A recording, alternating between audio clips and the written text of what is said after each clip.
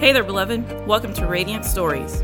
Each episode of this podcast, we hear from ladies of Calvary Hill Baptist Church and their testimonies of God's goodness and grace. Today on Radiant Stories, in the co-host chair, we have Shelby Adamson sitting with me, your host, April Mozingo. And we are interviewing a lady who is a wife, mother of three, designer, maker extraordinaire, and co-owner of all things new designs, and a big I Love Lucy fan, Jessica Sandlin. Okay, Jessica. So, fun fact about you. You are not from Texas, not even from the South. So tell us where you're from and how you came to live here. Yes, I was born in the Upper Peninsula of Michigan, a small town called Lawrence, right off Lake Superior. Beautiful. I lived there until I was 5. I have 2 older brothers, was the only girl and the youngest, so got a lot of attention. We moved to Texas for my dad's new job, and we ended up leaving our entire family to move to Texas across the country. No grandparents, no aunts, no uncles, no cousins, just the 5 of us. Wow. So did you grow up in church? I did. I grew up and I was raised in a fundamental Baptist church. My dad served as a deacon. My mom was a Sunday school teacher for some time as well. We were at church every time the doors were opened. Every time. And back in the day, that was at least 3 times a week, if not more. When I was in my teens, though, we became non-denominational, and I had quite a wide range of exposure to theology, from fundamental Baptist to non-denominational / charismatic. Wow. That's a lot. It was a lot. So how old were you when you got saved? I was 12 when I got saved. I remember coming home from church, and I wouldn't have said this back then, but my eyes were opened to the reality of who Jesus was and that I was a sinner. And so I asked my mom to come into my room, and she prayed with me, and I got saved. And it's funny because I had a terrible memory as a child, but that is a very vivid memory that I have from my childhood.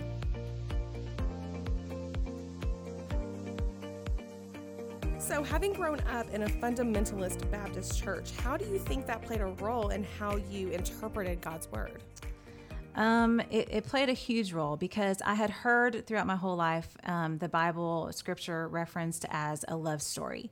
But for me, it was more of a rule book. I was raised, as long as I can remember, I was naturally a rule follower. I wanted to do good. I wanted to do right. But being raised in that tradition, there wasn't much room for error. It was lots of do's and don'ts, mainly don'ts. The concept of grace was so foreign to me. I was literally in college before the Lord really began to reveal to me what it was, and I started to comprehend it. I never doubted my parents' heart for God, but I always questioned in my mind how I was taught, all the rules with no room for grace. It just never made sense to me. I knew they were trying to do the best that they could, but within my own heart and mind, I really struggled. Going to scripture and praying, they were all tasks that I felt I had to do and check off my list from day to day. I couldn't seem to grasp that relational part of God's word, of God, but I desperately wanted to. I loved him, but I felt bound to the rules of it all. I approached his word practically and even logically, but it never tapped into my emotions relationally, if that makes sense. Yeah. Well, speaking of that, relationally, tell me more about your family and family culture.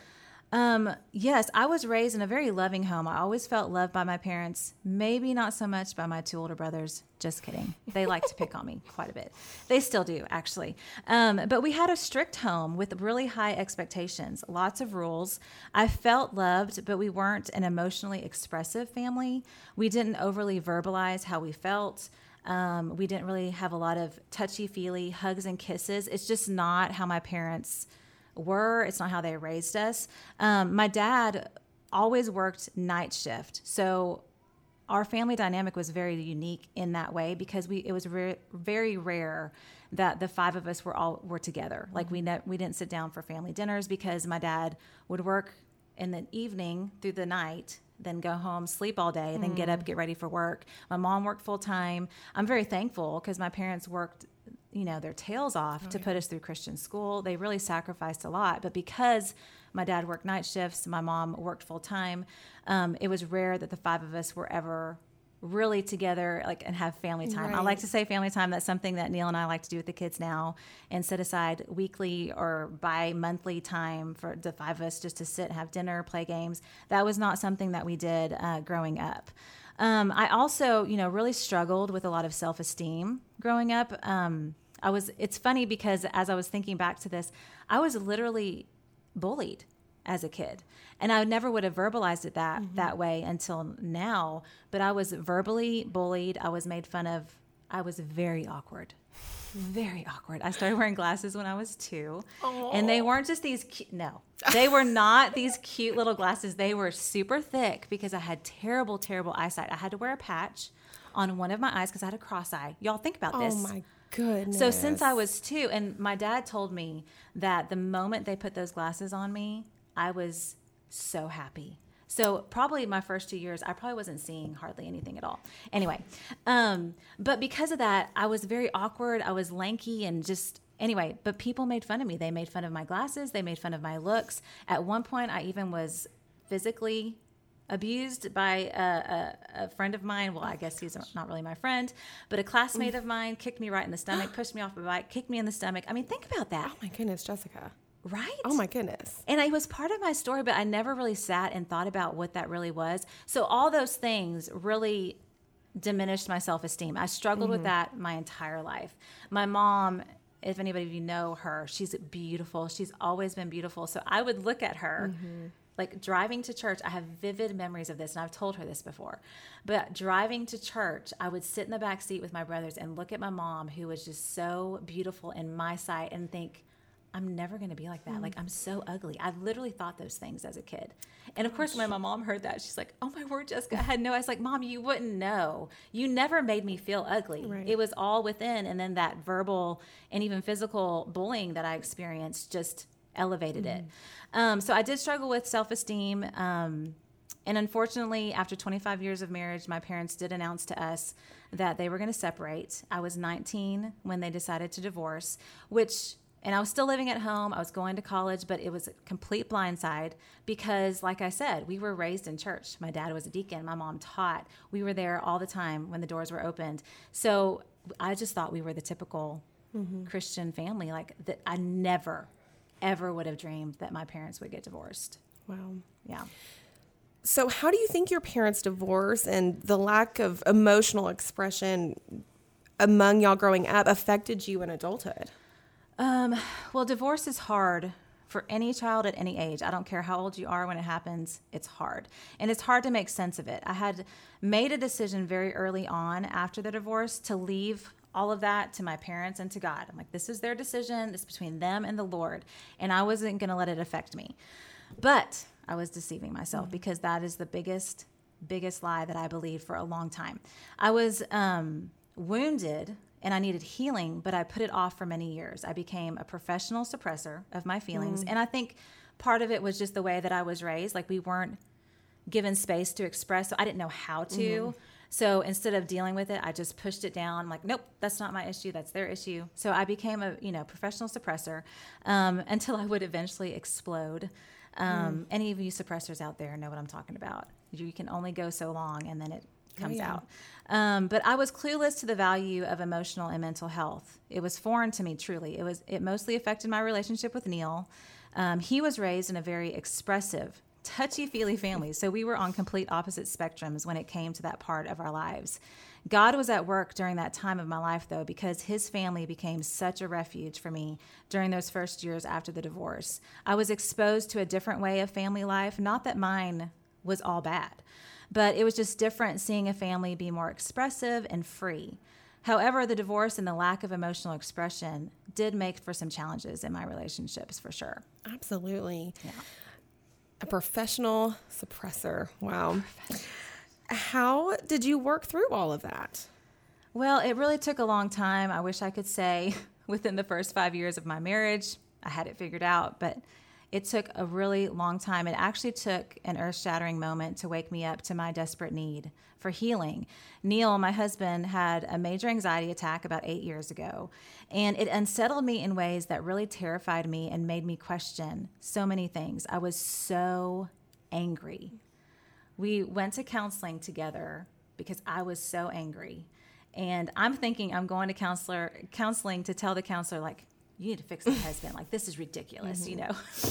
By the end of it, the counselor was like, Jessica, I think there's some things that we need to work on, like work through with you. So that anger revealed to him that I had some major things that I needed to process, because I had attached those feelings from my past to Neil and all that he was going through. Yeah. So it was just really a blessing in disguise, because God's hand was at work in all of it. And I quickly learned how unresolved and unhealed that I was from my past. There was a lot of gaping wounds that I was so unaware of. But counseling gave me space to be 100% authentic, real with how I was truly feeling about things. It was hard, and it still is, but the brutal honesty within those walls really allowed me to process and work through so much pain that was affecting me day in and day out that I was somewhat unaware of. It's made me a healthier person overall, which has affected all of my relationships in one way or another. It's enabled me to see boundaries as healthy and necessary. Neil was always the emotional one in our relationship for so many years, and we like to joke now that the roles have reversed, because I have become the emotional one, which is hilarious because I just wasn't for so long. But Jesus has unleashed those emotions within me, and it still catches me off guard because it wasn't how I was as a child or even a young adult, but it has made me feel whole. Praise God. I know. Amen. So talk to me about life as a pastor's wife. That's a fun question. Neil and I are high school sweethearts. We have been together for over 27 years and almost 21 years married. That's a long time, y'all. It is. I realize how old I am. But he was called into ministry while we were dating, so I knew I was going to be a pastor's wife, but I didn't really know what that meant. I was just determined to support and encourage him in his calling. But throughout the years especially early on in our marriage, I have been told by various people that I too was called to the ministry. And I struggle with that because I never felt called to be a pastor's wife. I had no doubt I was called to marry Neil, but I never felt that same calling that he had. So early on in his ministry, in our marriage, I was a yes person. Anytime I was asked to do anything, I just felt compelled to say yes. So I was asked at one point to teach, and I think it was the junior high girls. Y'all, it was terrible. And I knew then that I'm not called to be a teacher. Like at that point in my life, like I had no desire to do it, but because I was Neil's wife and he was a pastor, then I felt like I had to do it. Those poor girls. I'm telling you, those poor girls. It was terrible. But as we had our children, we have 3 kids now, and as they came along, I really just poured into them, and they became my calling. I knew the Lord wanted me to be home and raise my babies, and he provided for me to do just that. Throughout the years, I've served in many areas of our church, but never as Neil's right-hand person. You know, that's never been my role. Neil always encouraged me to serve where the Lord led me. So I always loved babies, and I work in the nursery. I've served in the kids ministry for a little bit. I love to sing, so I've joined choir and, sing with the youth refuge band. So I'm so blessed to have a husband who has encouraged me to go where the Lord's led me to go. And it's changed throughout the years and the seasons, of course, but I want to be 100% transparent because there's lots of spoken and unspoken expectations for pastors' wives, but without a lot of resources to help navigate. And early on in his ministry and our marriage, I tried to be what was expected of me from others, or even what I thought a pastor's wife should be. But in the past 6 or 7 years, just truly leaning into Jesus's call on me and who he made me to be has been the most fruitful. Listening to his voice in my life and what he's equipped me to do has been so, so freeing. And I'm so thankful that he's given that to me in the last 6 or 7 years. I love that. I'm thankful too. Oh, thanks. So was there a definite turning point for you when the Lord maybe revealed himself to you in a new way? Yes. Late 2018, early 2019, the Lord called me to a season of waiting. And that word was just so clear to me. And I'm like, seriously, Lord? Like, you want me to wait? I don't think I'd ever really waited on the Lord up until that point in my life, because I've always been a doer. Like, I've got to be busy. I've got to be doing things. I've got to be doing things really well and really good. But it was so clear that he was calling me to wait. And I didn't really know what that meant, but it was a pivotal time in my walk with the Lord. And I've always loved and sought the Lord throughout my Christian life, but he opened my eyes to him in a big way during that season. I read through the Psalms that year, talking, it tapped so much into my emotions that I know now that the Lord knew I needed that. I remember thinking he's just filling up all my spaces. This is silly, but I kept envisioning an elephant. At that point, I was sitting at my kitchen table. That's where I would take my time to have my quiet time with the Lord during that season.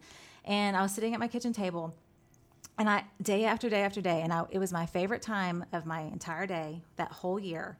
And I kept envisioning an elephant, and it kept getting bigger and bigger and bigger until it just filled up my entire house, and it popped the roof off.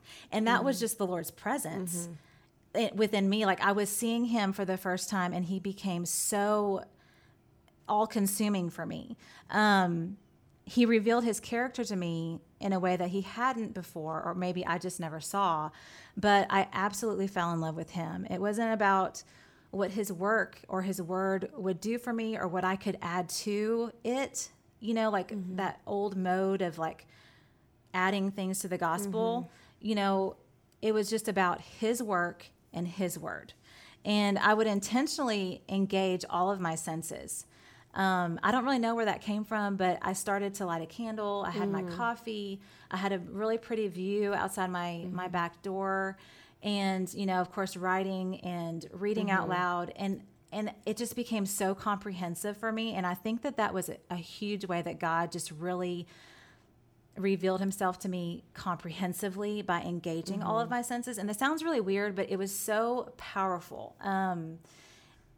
And it was during that year that he really pruned me. He cut away things that I needed to have cut away. He instructed me, and he gave me so much clarity and insight, and I saw him. It was transformative.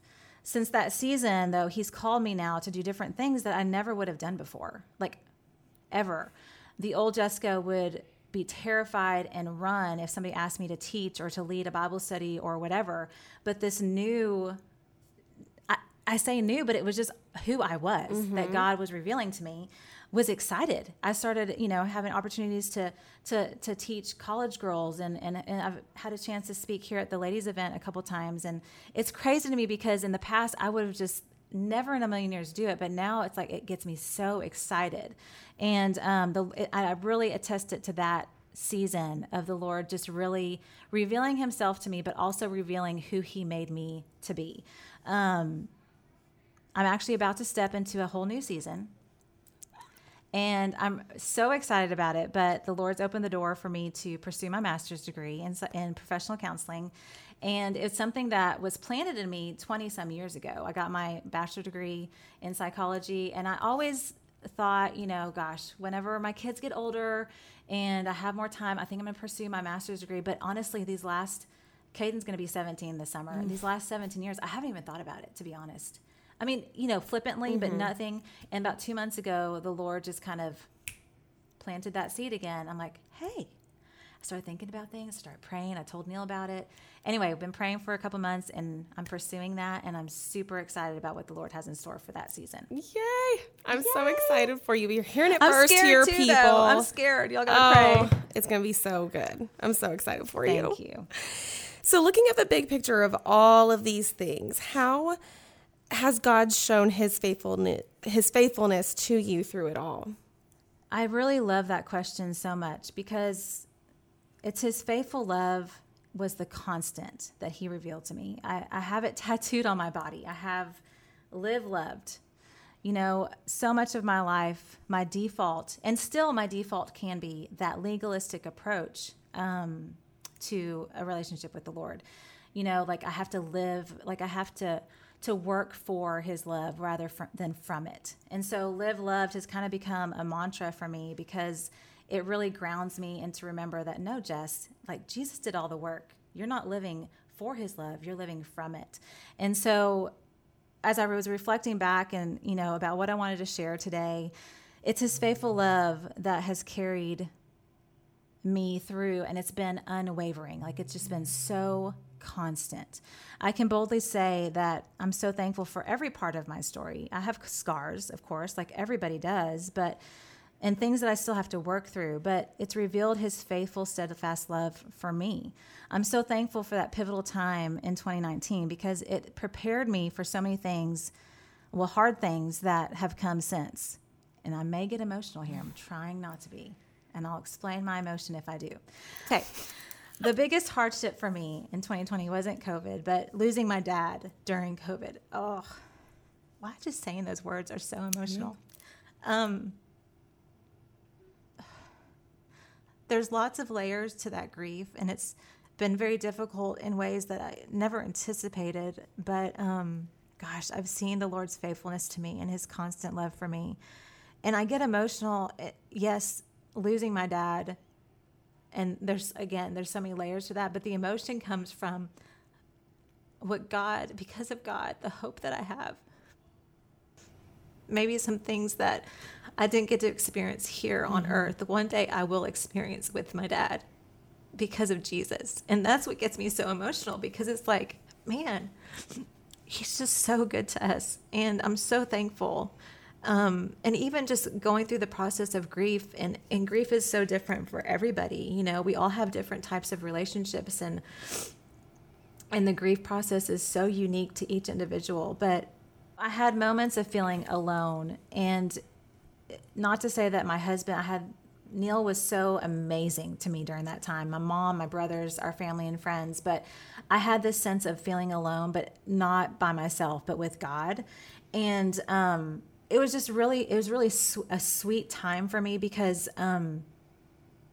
he had revealed himself to me so transformatively in 2019. I had zero doubt that he was with me in my grief, like that he understood everything that I was experiencing, like all the emotions. I wasn't afraid to be honest. Like, I was angry, I was sad, I was joyful, anticipating this reality that I would have with my dad one day. Like, so it's crazy to me to think about, because I felt alone, but it was alone with God. And as much as awesome as everybody was, there was such comfort being there with Jesus, because he's always been my constant. He's always been the one that has never failed me. Even through the hard things, even through the difficult parts of my story, he was always there and loving me through it and understanding me in ways that Neil, my favorite person on the planet, truly couldn't understand. As much as he wanted to, he couldn't. But I had Jesus with me. And gosh, I mean, all that he taught me leading up to that, I forget who said it, but I think it might have been Lisa Turkhurst, I'm not 100% sure, who said that Bible study prepares you for what's to come. And I mean, I see that so clearly in 2019. It was such a pivotal time with the Lord in my walk that I have no doubt that he was preparing me for not only what happened in 2020 with COVID, with my dad, other things that have happened, like just to solidify to me, like, no, this is who I am and this is who you are because of me, and you are not alone, and I love you no matter what. And it just sustained me. I'm just so thankful, because we're going to continue to have seasons, right? We all have seasons of life. There's going to be great ones. There's going to be hard ones. There's going to be sad ones. But just knowing that in Christ, his faithful love endures forever is such an encouragement to me. And I'm just so thankful for his faithfulness to me. I'm thankful for that too. And I'm thankful for you and your authenticity. And I'm all teary-eyed now, so I'm just going to end it right there.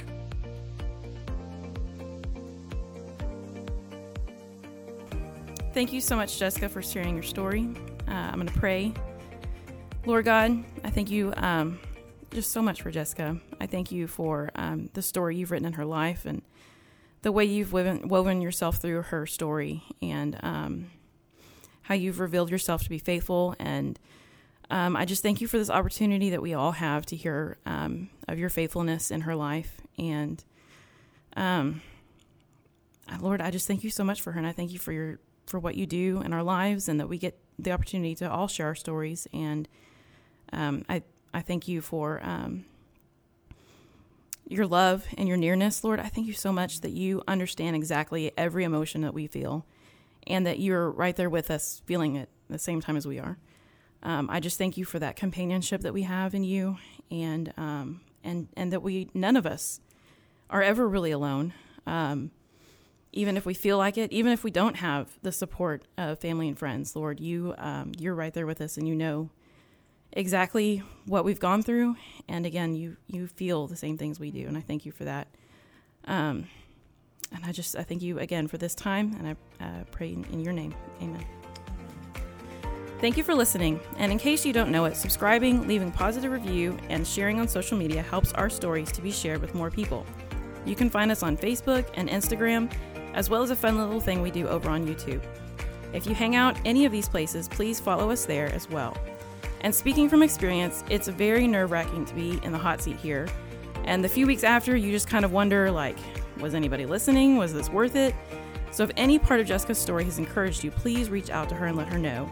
Or comment on our social media posts and leave a little positive feedback wherever you listen to your podcast.